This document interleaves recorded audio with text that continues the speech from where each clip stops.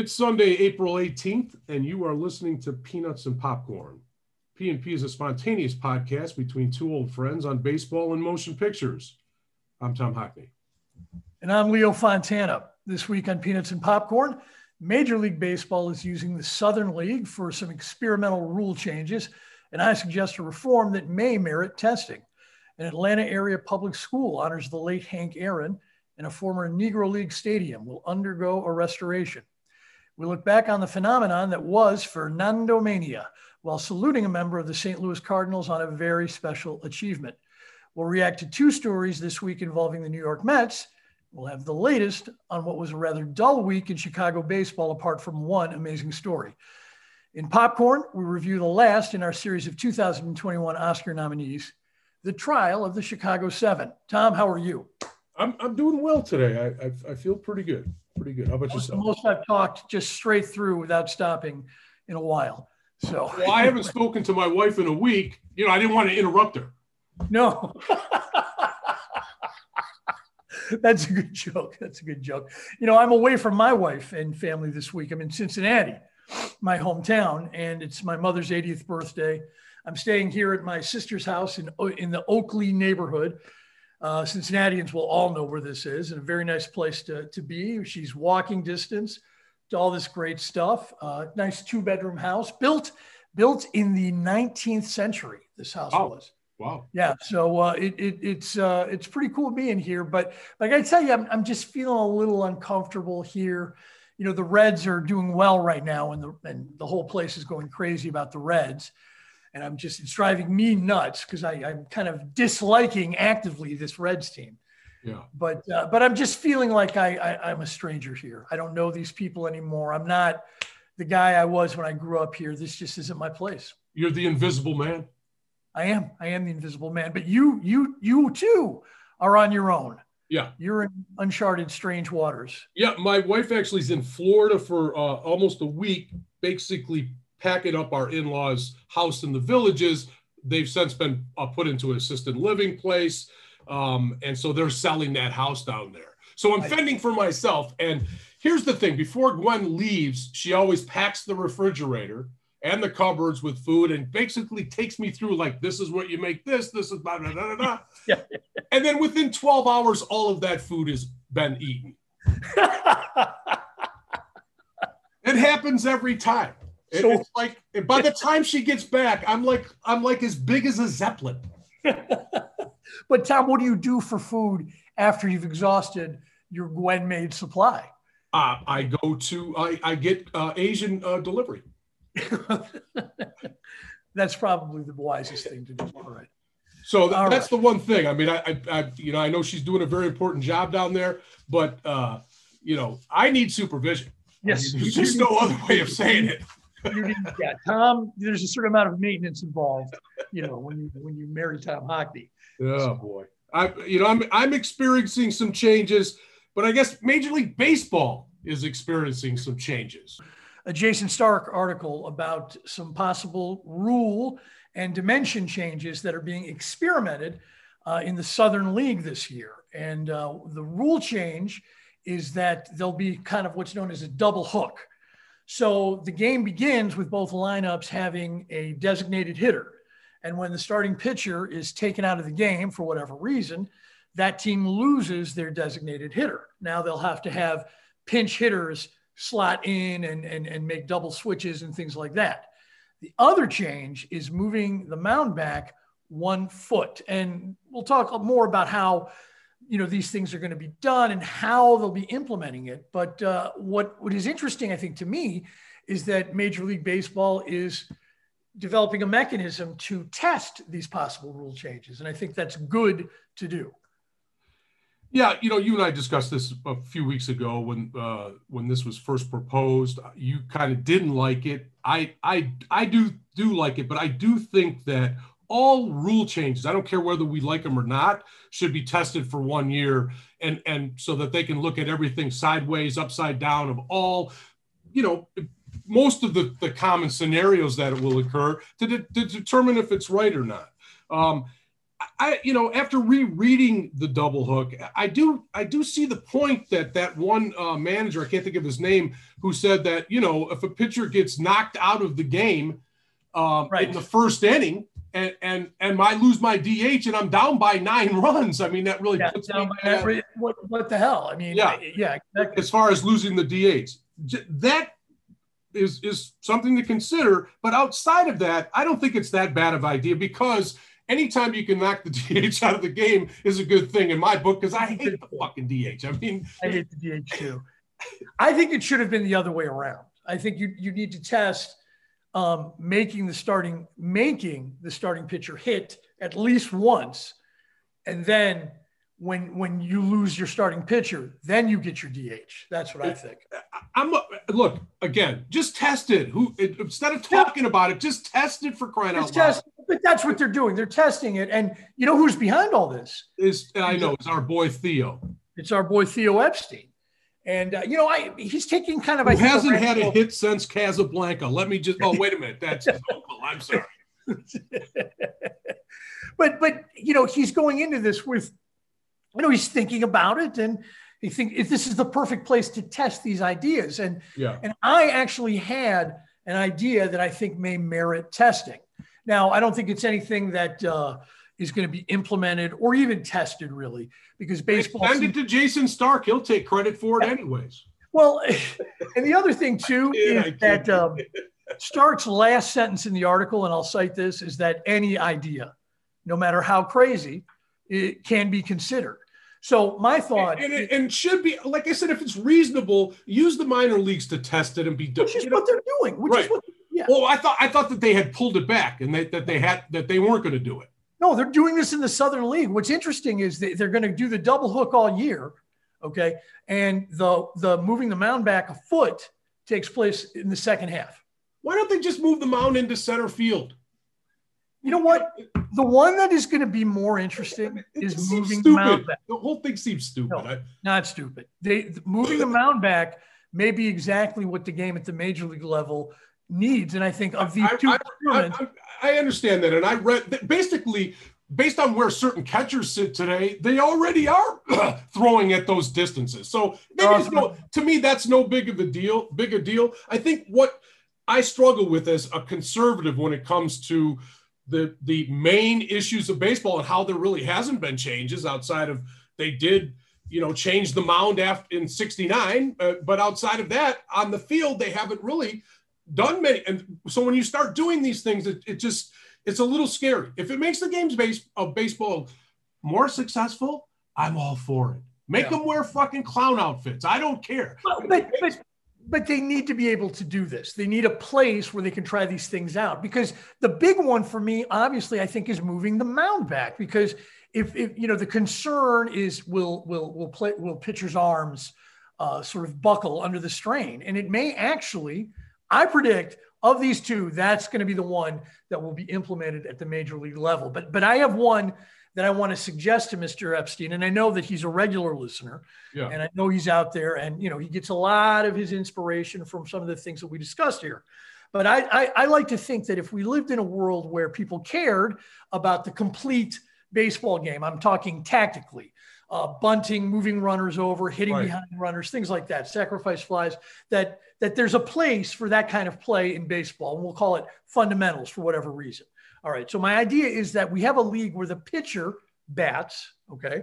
And if the pitcher comes up with a runner on base with 1 or 2 or 3 runners on base, and he does something productive with the bat, and specifically, I mean, advancing a runner. If the pitcher successfully advances the runner with a sacrifice or a fly ball to right field or hitting behind a runner, okay, the pitcher is retired, but the out is negated.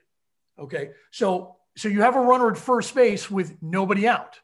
The pitcher bunts him over. Now he's at second base and there's still nobody out. Okay. Do they have dispensaries there in Cincinnati? Beg your pardon? No, I'm just saying. No, I mean, it honestly, I understand that, but no, don't do that. It's just too much. It's just why not test it? To find a league somewhere test it in a where there's 25 people going to the game and test it and see how it affects tactics, and strategy. That's what we're really after here. That's what we're trying to ascertain, how this affects the decisions that the managers make. And that, there's a place for this kind of thinking. I'm not saying we do it tomorrow at the major league level, right. But I am saying that it's a time to test crazy ideas. Send it to Theo. Let's see what he says. Exactly. And I'm doing that. But before I do that, I want to talk about an Atlanta area school, or it's an Atlanta public school, actually. Yeah. It changed its name to from Forest Academy, I think it was. Yeah. Forest Hill Academy to Hank Aaron New Beginnings Academy. And Lorenzo Reyes in USA Today wrote about this. And, what surprised me, number one, is what took them so long. What took the Atlanta public schools this long to put away the name of something that, of William Bedford Forrest. There's so much stuff here. The fact is, Hank Aaron New Beginnings Academy. What's that? Just make it Hank Aaron's Academy. Hank Aaron Academy, exactly. That's kind of goofy, but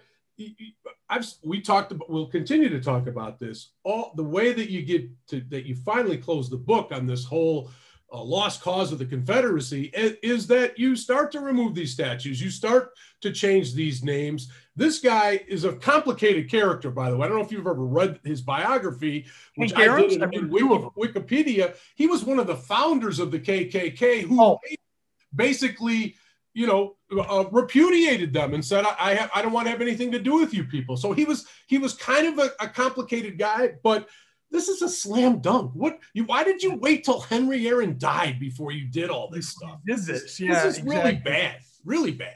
This is really bad. And what I was surprised to learn about is that there's still, as far as I know, 3 more places in the country that are named after Nathan Bedford Forrest. Not for long. Yeah. Forest City, Arkansas, Forest Park, Memphis, Tennessee, and Nathan Bedford Forrest State Park. 3 places that I'm afraid I'm going to have to avoid visiting. Not that they care whether I'm there or not, but this also kind of segs us into another discussion. And this was kind of another real positive thing that I'd heard about is that there's a stadium in New Jersey, Hinchcliffe Stadium. And this is a former Negro Leagues ballpark, and it's fallen into disrepair, and as many things do in New Jersey. But they're going to restore it, and they're going to play some games there, I think. And I think that they're going to have events. They'll have concerts. I think a minor league team may play there. I mean, there may be some college games played there. But hopefully, we'll see the major leagues play a game or 2 there once a year, once this place is put back together. And I think this is fantastic. Well, it certainly gives them something to strive for. I think that when it comes to this stuff, I'm not so excited about day one in their journey of getting this all done as much as I am to see what happens in 10 years if it's a viable place where, because what you don't want to have is build this gigantic white elephant that just slowly decays like the last one. Hopefully that they'll be able to find meaningful baseball that can be played there. And you're right. If they do the Field of Dreams, why can't they have a game there? I mean, there's no. That's what I'd really like to see. And did you notice? Did you see the picture of the park? Did you see the dimensions? I did. The way the dimensions were laid out, they were very unusual. It was like the Polo Grounds. Exactly. Or Crosley. I always think of Crosley Field. They had Well, it has unbelievably short, foul poles. Yeah. But really big left center and right center. In center field, like this big wedge in there. And then you have this big, each side has this big triangle of foul territory. It'll be an interesting place to play. And I think that restoring this is a trend in the right direction, but you do need to give people a reason to go there. And that will determine whether or not it succeeds or fails. So Tom, let me ask you a quick question. Yeah.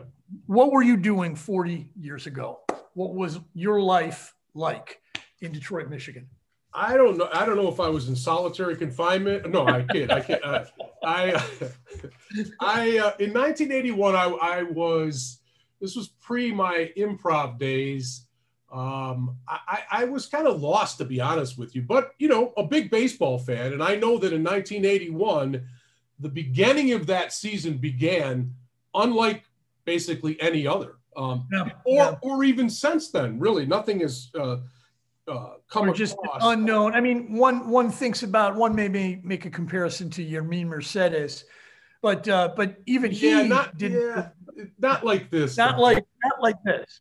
Not like this. And we're talking about Fernando Valenzuela, Yeah, the left-handed pitcher for the Los Angeles Dodgers, who made, Phenom. you know, yeah, he Phenom. He comes in sold basically to the public as the next coming of Babe Ruth when he first came out. That's how big he was. Yeah.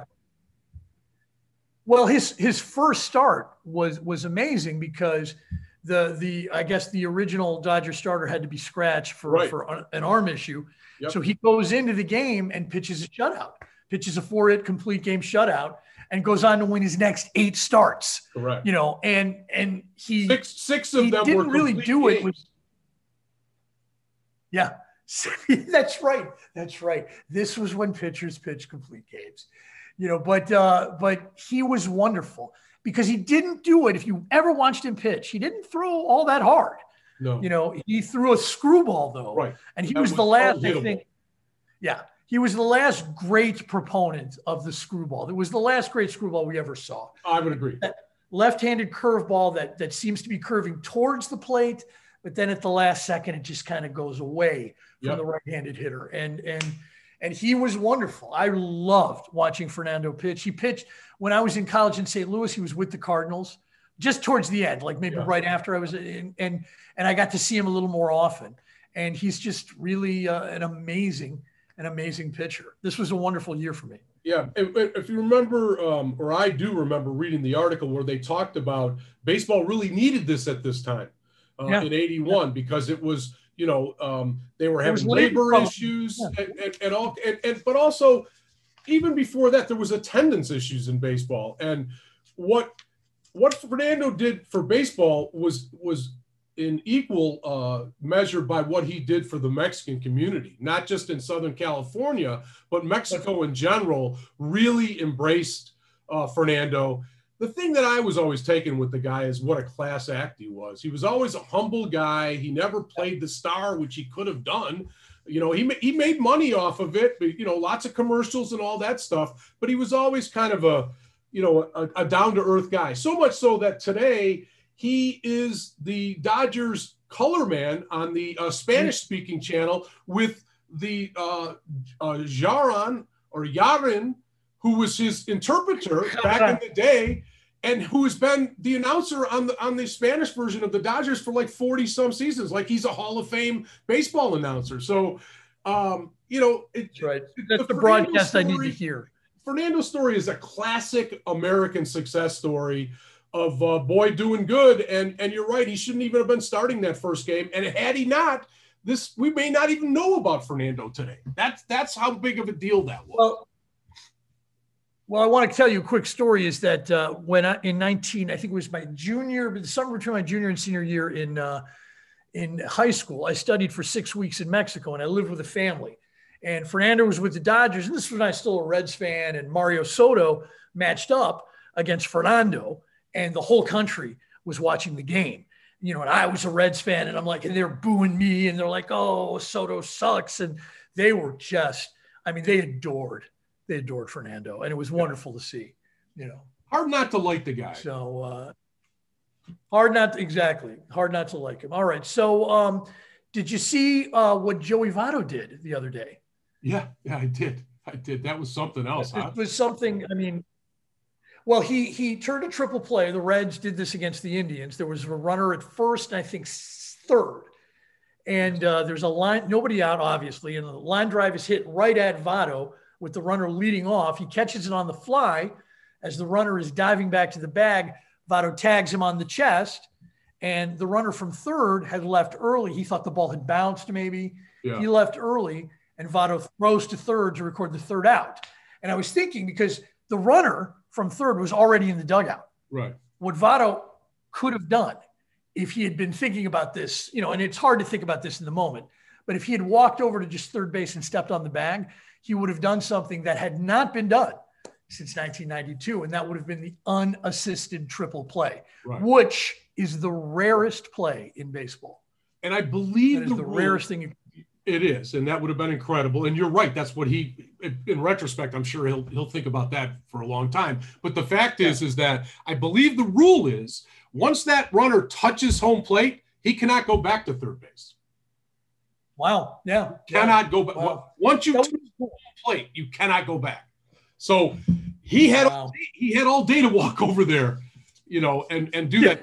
But yeah, an incredible play. Also, you referenced the great Mookie Betts made a walk-off catch I think it was last night, right? I really like it. Yeah, last night or Friday night. And so baseball is back. And Peanuts and Popcorn would like to give a crunch of the nut to St. Louis Cardinal catcher Yadier Molina, who caught his 2,000th game with the St. Louis Cardinals. He is the only man in baseball who has caught that many games for one team. And when I say that sentence out loud, when I say that out loud, the next sentence out of my mouth should be, this man is going to the Hall of Fame. My brother and I have kind of gone back and forth on this, and I think ultimately, he is going to go into the Hall of Fame. That being said, as a Cubs fan, every time I see him, I think he's got the teardrop next to his eye tattooed. I know he does have a lot of tattoos. Now we don't disparage people for wearing tattoos. I don't, but because he's a Cardinal, I've never liked the guy. But I agree with you; he's a Hall of Famer. I remember an at-bat between him and John Lester, and it was graduate school baseball. It really was. It was two old veterans, trying to psych each other out, and they both understood completely what the other was trying to do. And then based on that, they're just trying to outwit one another. And finally, Molina he hit a fastball away for a home run. And it was an incredible at-bat. I'll never forget that. Right.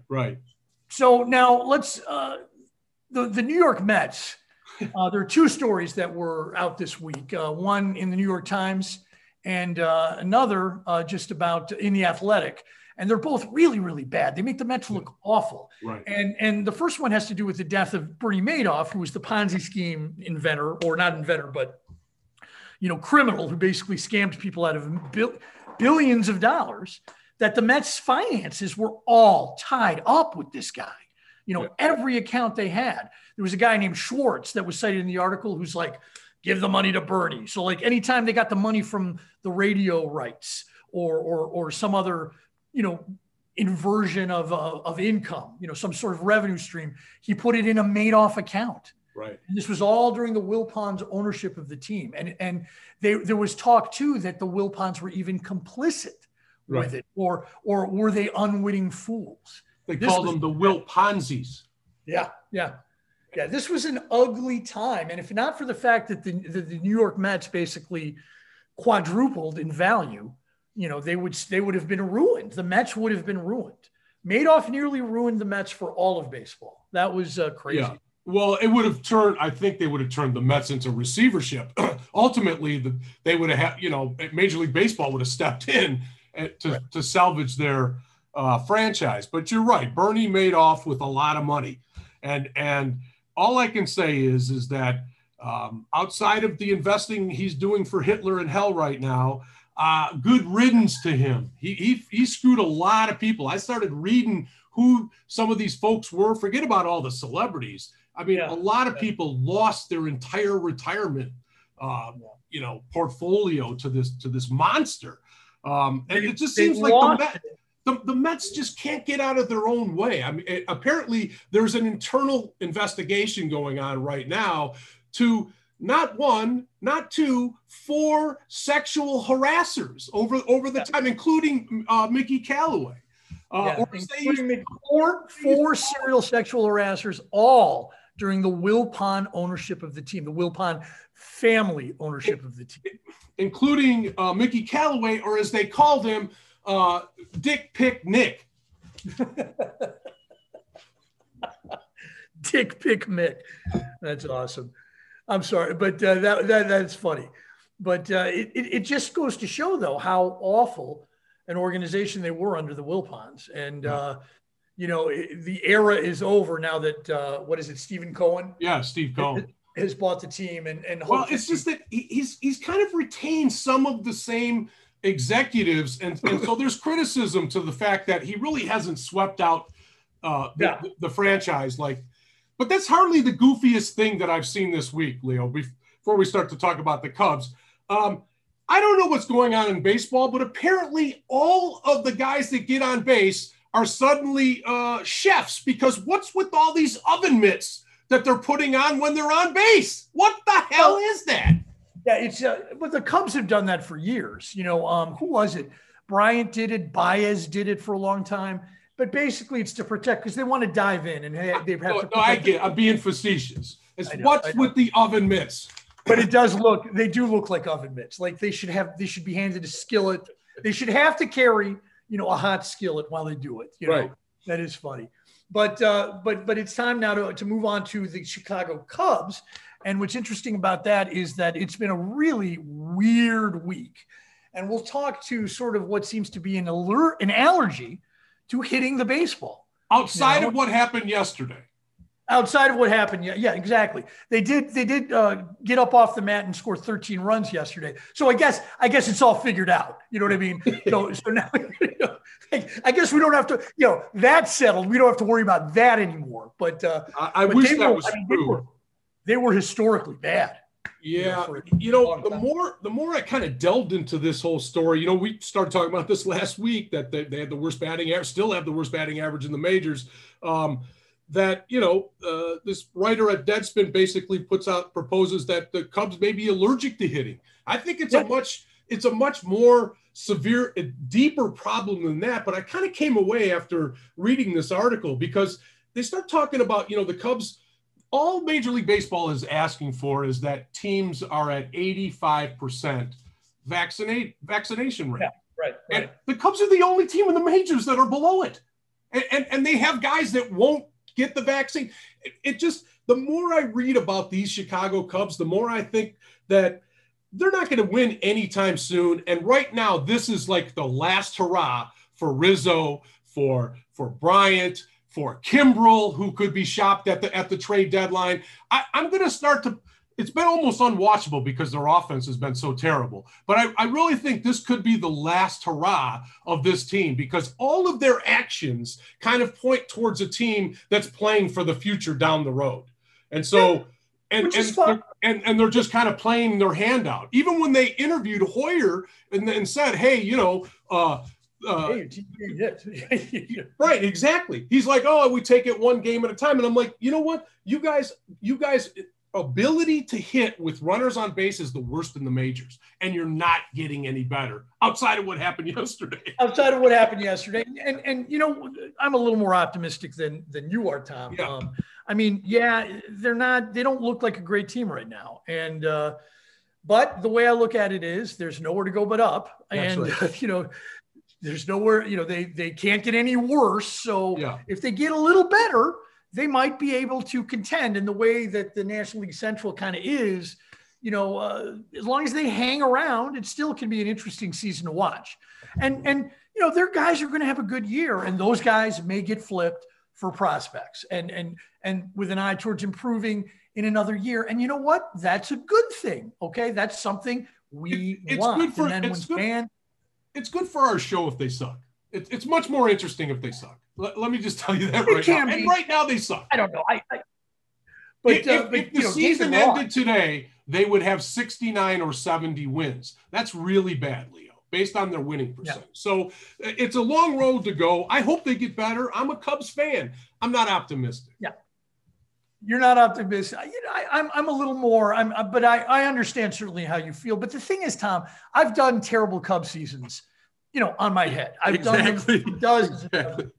I mean, I can take this. It's not a big deal. Hope is a very dangerous but I think one of the things, though, that I think speaks to some of their offensive struggles, and this has been something that's been going on for the last 3 or 4 years, is that the Cubs just never were able to replace Dexter Fowler. Oh, yeah. I'm not saying they should have kept Dexter Fowler because he's been injured a lot, but they need a player like Dexter Fowler who can do the things that Fowler did, that steal bases, get on base, play center field, and they've never been able to do it. I don't know if Dexter Fowler is going to be able to do it himself, because he had one of the most gruesome See, as a guy that ruptured both of his patellas, I can only see knee injuries once. Sometimes I'll not, if I see it coming, I'll look away. It's so horrific to me. And his injury this earlier in this past week was pretty gruesome. And when he was running to second base, instead of sliding, he went in standing up and he kind of landed wrong. And he tore his ACL. So he's out for the season. He's an older guy. I don't, he claims he's in full, recovery mode and he's coming back, but he's a free agent. Have we seen the last of Dexter Fowler? Sadly, I think we may have. We may have, but it's so funny too, like talking about the Cubs' offensive struggles. I was in the car driving down here on Friday afternoon, and I got to listen to every pitch, of that Cubs Braves game. And the last inning was it was so painful because the Cubs are down, I think, by 3. Right. All right. And in the 9th inning, they get 3 walks, or they get a hit by pitch and 2 walks, and they get 3 strikeouts. Yeah. And it was just, no one seemed to be able to put the ball in play. And it was driving me crazy. It was the most painful thing I'd ever heard in my life. And then the next day they go out and score 13 runs. So I think that's more a factor of them kind of breaking open the Atlanta bullpen, who's been taxed and overburdened. They've had injuries to starters. They've had bullpen guys had to spot start. It's been hard. It feels like an outlier, that's for sure. But, best of luck to our buddy Dexter Fowler and his recovery. Because the Cubs haven't been the same. And you can make a case since he's been gone, really. I hate to say it. He was the best leadoff man we had. He was the best leadoff man we had. And we need somebody. Look, I'm not saying we should have kept him because he has been hurt. Agreed. But we need somebody who does what he does. Now Kyle Hendricks, this was interesting. The professor. He was his start was scratched. Yeah. Because he wasn't feeling well. He had flu-like symptoms. They kept him out. They didn't quarantine him. Yeah. Because they tested him and he wasn't positive. But so they had to go to the adjunct professor, and that was Alec Mills. Kyle Hendricks Light. That is my favorite nickname of any player right now, the adjunct professor. And he pitched all right in sort of spot duty, but this was a bad week for Chicago baseball. It really was. Again, I can see every single game almost every single day, and I avoid the Cub games like a plague because they're just terrible to watch. Mostly because I'm a fan, and it pains me to watch them underperform. But they're still, they have underperformed in every way except one, and we're going to talk about Kimbrel in a minute. Kimbrel's been the only area where it's been positive, right? There have been a couple others, but what's interesting is a big part of the Cubs game. A lot of people forget that a big part of the Cubs offensive game is the hit by pitch, right, of which they've been, either that or sacrifices, but yes. Yeah, exactly. Because they, and Wilson Contreras, they played the Brewers 9 times in the early going, and they hit Wilson Contreras 4 times. Correct. And they responded.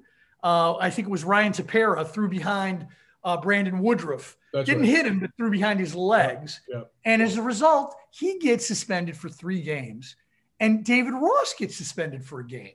Right. And I got to tell you, I don't think Major League Baseball is doing this discipline thing correctly. I'm sorry.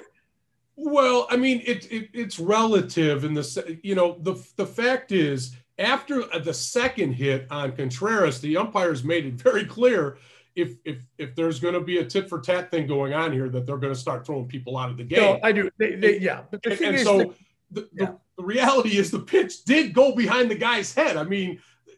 That part is true. The only question is, what is the penalty for that? And so, and there are other instances too, not every, like in the game Friday, the Cubs were hit 4 or 5 times, right, but none of them was intentional. They were all sliders or changeups or curveballs, so I believe that this is just way of baseball outside of the penalties, but the back and forth of the hitting is just baseball's way of working these things out.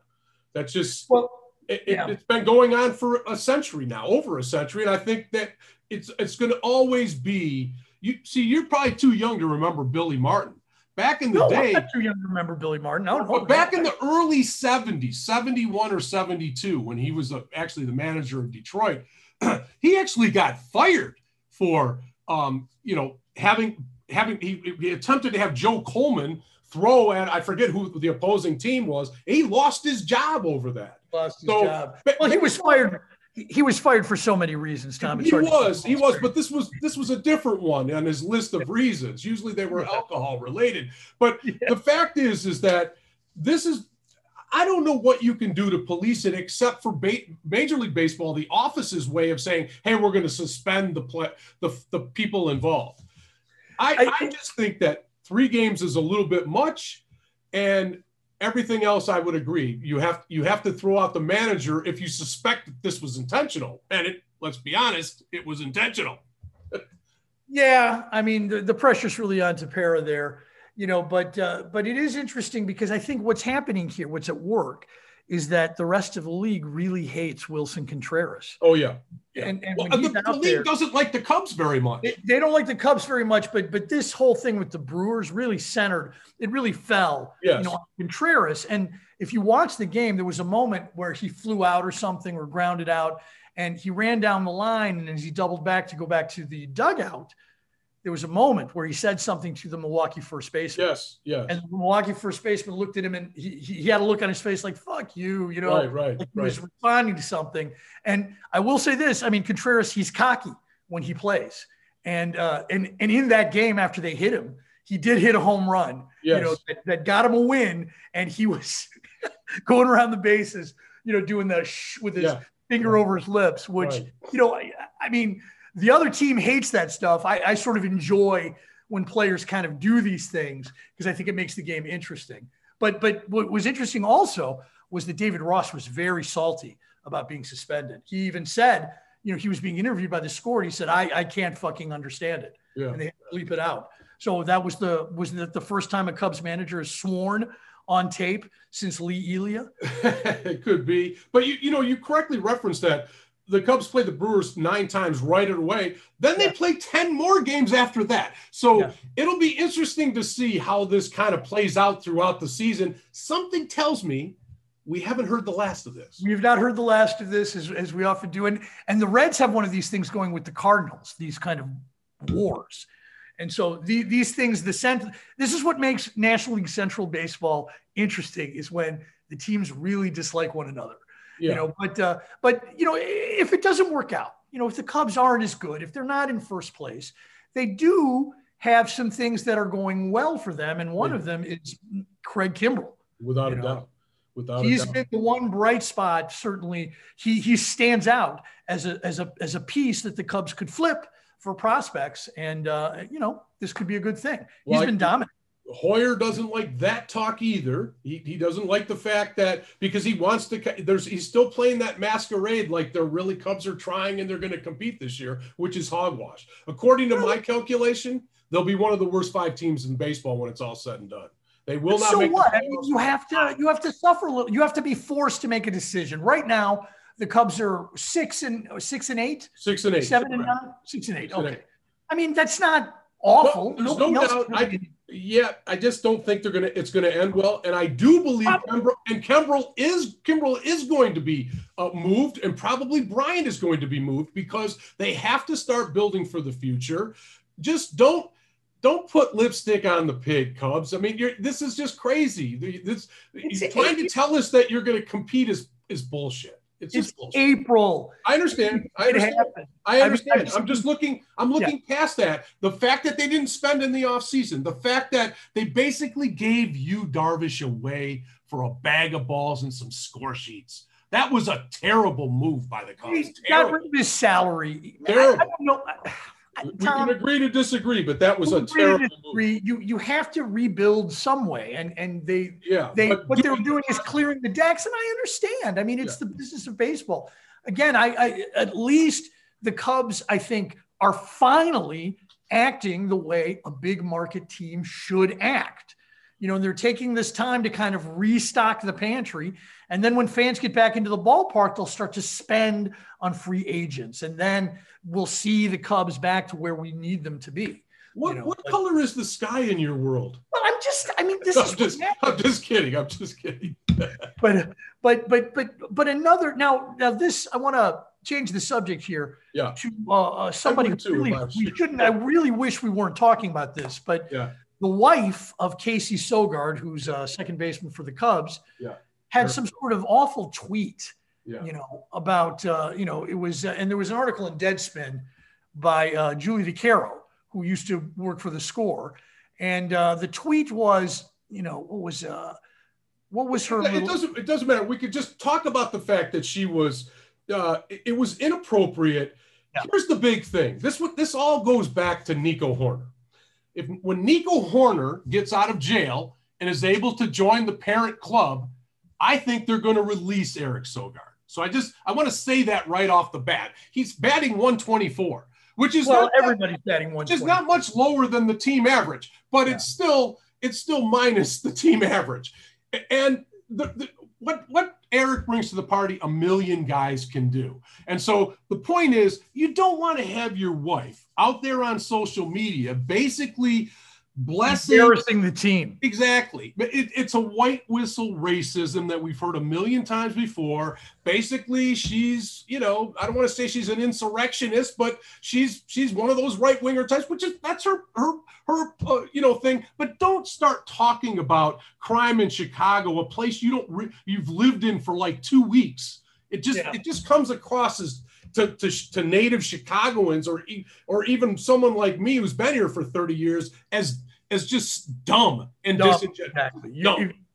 A quote like that, and what she said was on Twitter, if the Cubs and White Sox cancel a game every time a black person was shot and killed in Chicago, they'd never play baseball again. Yeah. And that is that is a myopic view of the situation in Chicago. That was not her tweet. She liked that tweet. She liked that tweet. Yeah, okay. That's right. All right. Wow. I don't know that she's smart enough to put that kind of a sentence together. So, because she seems pretty dim. Yeah, that she liked the tweet. Okay, right. That's interesting. So liking a tweet becomes news. Yeah. That's interesting. And this is the age of social media. This is the age of, and you really have to consider, the things that you say and the things that you share and the things that you like, and how that's going to be, how that sort of explains to other people who you are, this is bad. Before we move on to the Sox, I want to mention that Addison Russell finally got a job. He was signed by a team in the Mexican League. If you remember, he played in Japan last year. He was not re-signed.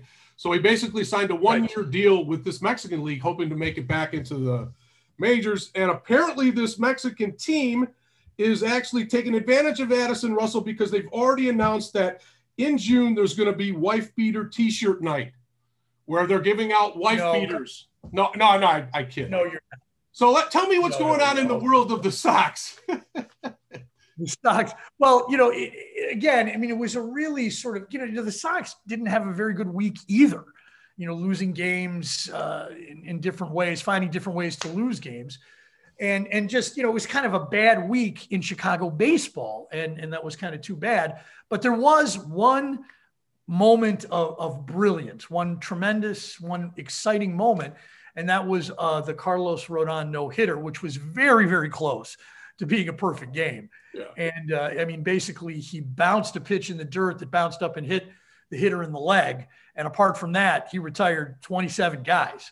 And it was a really great moment. And a guy like Rodon, who's had injury troubles, he's had a hard time staying on the field for the White Sox. Yeah. He was not tendered a contract. And then they signed him at a kind of a bargain basement rate. He gets in, he makes the club out of spring training, and he throws a clean slate. And I got to say, I was pretty impressed. Yeah, my opponent in my fantasy league had him, so I started watching that game around the fourth or fifth inning and watched it the rest of the way through. And you're right, this was another perfect game that, just like with Musgrove the week previous, that was broken up by a hit batsman. This one was close on the hit batsman. They had to kind of almost review it a little bit. Right. And it occurred in the ninth inning, unfortunately. But Rodon was cruising along, and it was in the night after one of the best pitching performances of the year, which was Bieber on Cleveland, who almost pitched to Maddox, by the way. It was damn close to a Maddox. And it was even better than Musgrove's performance and Rodon's. That was the best pitching performance of this season was by Bieber of Cleveland. Yeah, that was amazing. That was pretty cool. I mean, Bieber is a great pitcher. Right. The Indians sings, girls really like him. He's a great singer. Apparently, I didn't know he was a pop idol. The Indians are in, Cleveland is in Cincinnati right now, and I'm getting to see a lot of this Cleveland pitching staff, and they're very, very hot. But Rodon was hot too, and this kid has a great slider. He is one of the best sliders in baseball from a metric, from an analytical point of view in terms of the way it spins and the way it moves from, he's a left-hander, so the way it moves from left to right and down, so, he needs some good news. This is a guy who needed it. Who needs some good news is Adam Eaton. Who was involved in something I saw live again, a bench clearing incident, which occurred at second base earlier this week. And I'm going to, against the Indians, of course, I saw it and I'm with Eaton on this. I thought that guy basically tried to take you off the bag, whether he did it on purpose or not, it doesn't matter. The end result is still the same. I would have thrown, if I was the umpire, I would have said he was actually safe. However, that's not what happened. And they called him out, and Eaton threw a conniption fit and actually bumped the shortstop, I think, who was covering the bag. Bottom line, he's probably going to get a suspension for this. He is probably looking at a suspension because, and it was interesting when you can't touch your opponent. You can't do that. But if you look closely, and again, you're absolutely right. You can't touch him, and he should be suspended. But he did, if you look at it, when Eaton shoves the infielder, and he shoves him right in the chest, he's more like, hey, this is what you did to me. You pushed me off the bag. And he sort of pulled his push, if you understand what I mean. He kind of touched him and pulled his hands back. Like you pushed me off the bag. It was like a pro wrestling move. Yes, it was like a pro wrestling move. But as a result, the bench is cleared, and Eaton was kind of embarrassed. I heard the interview with him later. But anyway, he will be suspended, not because it was anything sort of untoward in terms of physical stuff. Correct. But it was pretty mild. It was pretty mild until you touched him, and then it was like, you know what, you're going to get something for that. If you hadn't have touched him, first of all, he didn't get thrown out of the game. No, he didn't get thrown out of the game. That would be my defense to MLB. Whoa, I didn't even get thrown out of the game, but you're going to suspend me? Oh, what's that all about? Well, because what happened is because what you did led to the benches clearing in a COVID era. Right. That's right. But it's been interesting following both teams. And I think, La Russa is very interesting because they lost again last night, and the bullpen kind of, there was they lost in Fenway in the Battle of the Sox. And I forget the reliever's name, but he'd retired their best hitter, struck him out, 1, 2, 3. And then the next inning, he gives up the ghost. And La Russa backed him. La Russa's like, hey, that guy pitched great in the inning before, and we were going to stay with him. And he made a mistake, and that's the way it goes. He's a human being. And when we lose as a team. And I thought that was indicative of what he's trying to do, to unify the team and to get them to play for him. And I think both Chicago teams are underperforming for different reasons. Yeah. However, I'm still extremely optimistic of the Sox. I have to say, I expect them to rebound. I think they'll start firing on all cylinders, and they'll start to move their way up the American League Central. Cubs. What would you give me? Like if I'm going to take the Cubs and you take the Sox, and we go games 1 and we make a bet. Yeah. How many games would you give me? It's not how many games I would give you. It's what currency I would pay you in. I would think you'd have to give me at least 10 games. So, yeah. That the Sox would be, the over-under on that. What would be, Do you hear those kernels popping in the background, Leo? I do. And that's that means popcorn, I hear. That is popcorn popping in the background. I can almost smell it, Tom. I can almost smell it. I smell something. I don't know if it's popcorn. And just make sure you put a little salt on there, a little butter. That's fine. And it's time to begin our movie discussion. And we're going to review the last movie of our Oscar or Best Picture Oscar nominees. And we're going to go with The Trial of the Chicago 7, a movie filmed here in Chicago about actual events that took place here in Chicago, protests and subsequent trials. and conspiracy trials that followed. And I got to tell you, this is written by Aaron Sorkin. And when you see a movie that has been written by Aaron Sorkin, it is a double-edged sword, because on the one hand, he's brilliant at writing dialogue that is interesting to the viewer. These guys get to say really interesting, fun lines, and they make great speeches. But if you think about it, there's a feel to it as if Aaron Sorkin is talking as if he's a man who's thought of something that he would have liked to have said to a guy in an argument he had 2 hours ago. Yeah. You know what I mean? Like, it's just, here's what I'm going to say about this issue when I know you're not going to interrupt me and no one is going to interrupt me, and I'm going to, and the dialogue is just so clever. And he also, I got to say, took some liberties with these historical events. Yes. And I wasn't real happy about that. I don't know about you. Yeah, interesting film, because one of the reviewers that you kind of cite in the show sheet, the guy that writes for the Reader, Ben Joravsky. He's a political writer. He writes politics. Exactly. I thought his review was bad, only in the sense that your article is the same. What he says in the article is the same thing he does in the article. He kind of is guilty of that. But he brought up a very interesting point that I completely agree with, and that is, this is the best movie that I was so pissed off to watch that I've ever seen. And I kind of feel the same way. I think this was very well done. And if this was a novel, this could be a classic, because the dialogue crackles. I mean, it's fantastic. However, you're 100% right. It's completely pretentious and over the top. And it's like, for every good point that they make, there's about 25 to 30% fat on that little diatribe. I just think that the whole movie suffers a lot of what Aaron Sorkin has been criticized of, and that is that it's the dialogue itself. It's as beautiful as it is, and sometimes you laugh out loud, and sometimes it makes you think, but never do you go, someone actually said that. Yeah. It doesn't feel like people actually. It feels like it's being written. Right. Somebody smart wrote it, and it is good, but I think that I prefer his writing when it deals with fictional stories. When it's fiction, then I think it's a little bit better. Like, I really enjoyed The Newsroom, and there's all the interplay between the characters. They're in love. Are they going to get married?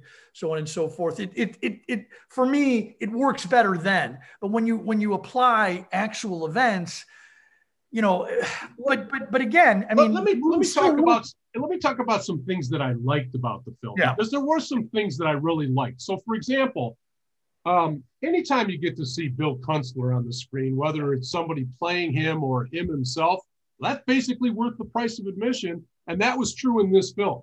Mark Rylance, who won a Best Supporting Actor for Bridge of Spies, that I think is Spielberg production a few years ago, was fantastic as Bill Kunstler. And he was kind of the moral anchor, of the ship to a certain degree.